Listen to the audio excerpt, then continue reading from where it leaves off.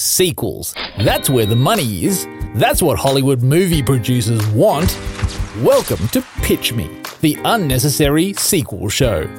My name is Rory Noak, occasional screenwriter, and joining me is my daughter and muse. My name is Anthony and I'm 5 years old. Alright, let's jump straight in. Mary Poppins Returns.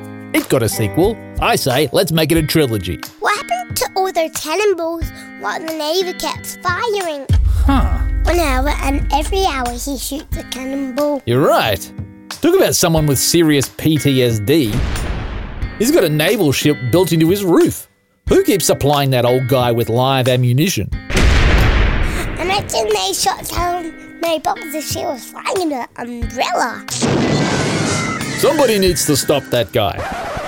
Maybe that can be the sequel. I would pay to see that movie. Mary versus the Captain. Boom! Good work, Xanthi. $1 billion franchise right there.